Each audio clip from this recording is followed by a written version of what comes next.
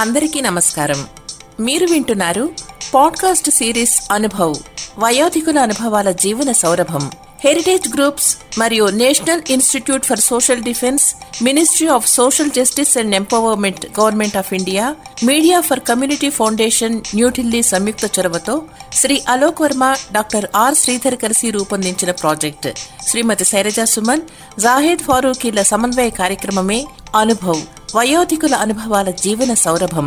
వైద్యులు, ఆసుపత్రులు, వృద్ధాశ్రమాలు, కార్యాచరణ కేంద్రాల వివరాలు అందించి న్యాయపరమైన మార్గదర్శకత్వంలో భావోద్వేగాలకు మద్దతునిస్తూ వృద్ధుల దుర్వినియోగం, నిరాశ్రయుడైన వృద్ధులను రక్షించడం వంటి వాటికి సంబంధించిన సమాచారం కోసం సీనియర్ సిటిజన్ల కోసం జాతీయ toll free help line number 14567, toll free number మరొకసారి 145667ను సంప్రదించవచ్చు.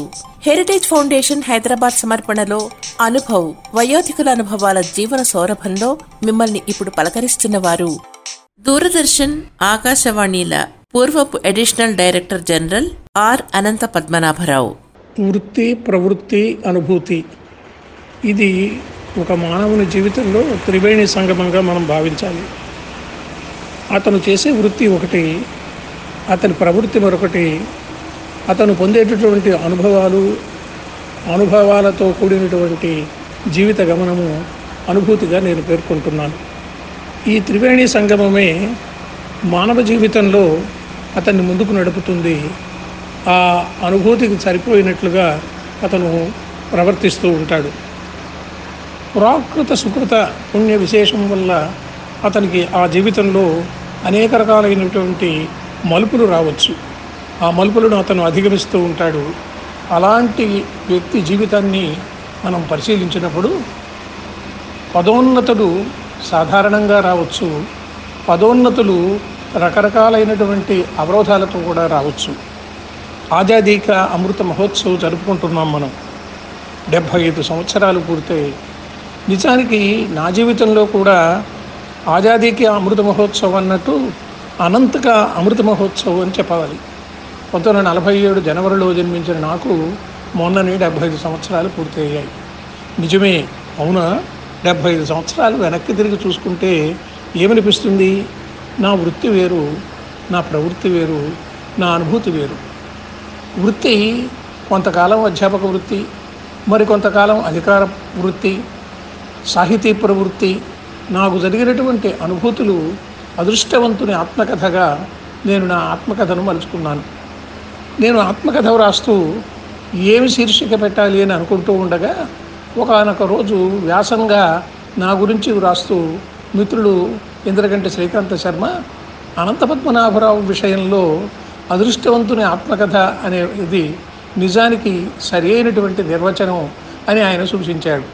అది నేను గమనించి, ఇది బాగుంది, నిజమే కాబోలు, నా జీవితంలో అనేక రకాలైనటువంటి అదృష్టాలు కలిసి వచ్చాయి కదా అనుకుంటూ నేను అదే పేరుతో ఆకాశవాణి పరిమళాలు అని చెప్పి బ్రాకెట్లో అదృష్టవంతుని ఆత్మకథ అని చెప్పాను. నిజమే, మరి ఒక వ్యక్తికి అధికారికని దూరభూమి లేదు అని చెప్పి మా నాన్నగారు చెబుతూ ఉండేవారు. ఎక్కడికి వెళ్ళాల్సి వచ్చినా కూడా నేనంతటా నేను బదిలీ మీద వెళుతూ ఉండేవాడిని. 2 సంవత్సరాలకు ఒకసారి నేనే కోరుకుని బదిలీ మీద వెళ్ళటం అనేది నా జీవితంలో ఒక విచిత్రమైనటువంటి సన్నివేశం. ఎక్కడైతే మనం పనిచేస్తూ ఉన్నామో అక్కడ మంచివాడు అన్న పేరు తెచ్చుకున్న తర్వాత 3వ సంవత్సరానికి అది క్రమంగా క్షీణిస్తూ ఉంటుంది. అది నిలబెట్టుకోవాలి అంటే మనం కొత్త ప్రదేశానికి వెళ్ళాలి. ఇలా జరుగుతూ వచ్చింది జీవితంలో. వ్యక్తిగతంగా నాకు అన్ని రకాలైనటువంటి అనుభూతులకు భగవంతుడు అవకాశం కల్పించాడు.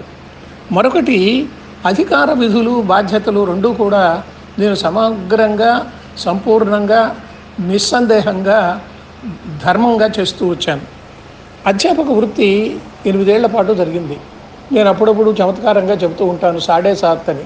7.5 సంవత్సరాల పాటు కందుకూరు ప్రభుత్వ కళాశాలలో తెలుగు అధ్యాపకుడిగా పనిచేశాను. ఆ కాలంలో అధ్యాపకులకు విద్యార్థులకు మధ్య ఒక సన్నిహిత సంబంధం అంటూ ఉండేది. ఎంతో గొప్ప ప్రతిష్ట పొందినటువంటి విద్యార్థులు తర్వాతి కాలంలో అధికారులు కావటం నాకు సంతోషదాయకం. కందుకూరు ప్రభుత్వ కళాశాలలో ఇంటర్మీడియట్ చదువుకున్నటువంటి ఐవైఆర్ కృష్ణారావు తరువాతి కాలంలో ఆంధ్రప్రదేశ్ రాష్ట్ర ప్రభుత్వ ప్రధాన కార్యదర్శి కావటం నాకెంతో ఆనందదాయకం. అదేవిధంగా హరికుమార్ అనేటువంటి మరొక విద్యార్థి ఐజీ పోలీస్ అయ్యారు.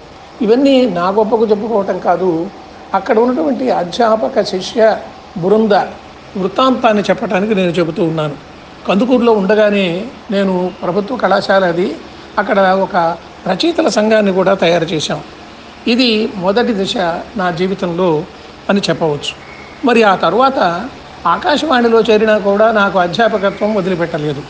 నేను దాదాపు 5-6 సంవత్సరాల పాటు ఇక్కడ హైదరాబాదులోని రీజనల్ ట్రైనింగ్ సెంటర్లోను, తర్వాత ఢిల్లీలో ఉండేటువంటి స్టాఫ్ ట్రైనింగ్ ఇన్స్టిట్యూట్లోను అధ్యాపక వృత్తిలోనే ట్రైనింగ్ ఇన్స్ట్రక్టర్గాను, ట్రైనింగ్ డైరెక్టర్గాను పనిచేస్తూ వచ్చాను.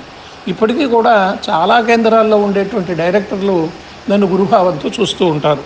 అదొక అనుభూతి. మరి రిటైర్ అయిన తర్వాత కూడా నాకు ఈ అధ్యాపక వృత్తి వదిలిపెట్టలేదు. ఒక ప్రైవేట్ సంస్థలో ప్రిన్సిపల్ డైరెక్టర్, ఫస్ట్ ఫౌండర్ ప్రిన్సిపల్గా నేను ఇంటర్తోనే ఐఏఎస్ కోచింగ్ ఇవ్వాలి అనేటువంటి ఒక సంప్రదాయాన్ని మొదలుపెట్టినటువంటి ఒక సంస్థలో నేను సంవత్సరం కాలం పాటు పనిచేశాను. ఆ తర్వాత మరొక సంస్థకు డీన్గా పనిచేశాను. ఇప్పటికీ కూడా గత 11 సంవత్సరాలుగా ఈ ఎథిక్స్ అనేటువంటి ఒక పేపర్ని సివిల్స్ అభ్యర్థులకు నేను చెబుతూ ఉన్నాను. ఇది నా జీవితంలో అధ్యాపక వృత్తికి నిదర్శనంగా నేను చెప్తాను. ఇక రెండో పార్శ్వం ప్రసార మాధ్యమంలో ఆకాశవాణి, దూరదర్శన్లో 30 ఏళ్ళు పనిచేశాను. 1975లో ప్రారంభమైనటువంటి నా ప్రస్థానం 2005 ఫిబ్రవరి వరకు కూడా కొనసాగింది. కడప, విజయవాడ, హైదరాబాదు, ఢిల్లీ. ఇక తొలి దశలో చాలామంది దూరం అని చెప్పి ఢిల్లీకి వెళ్ళరు.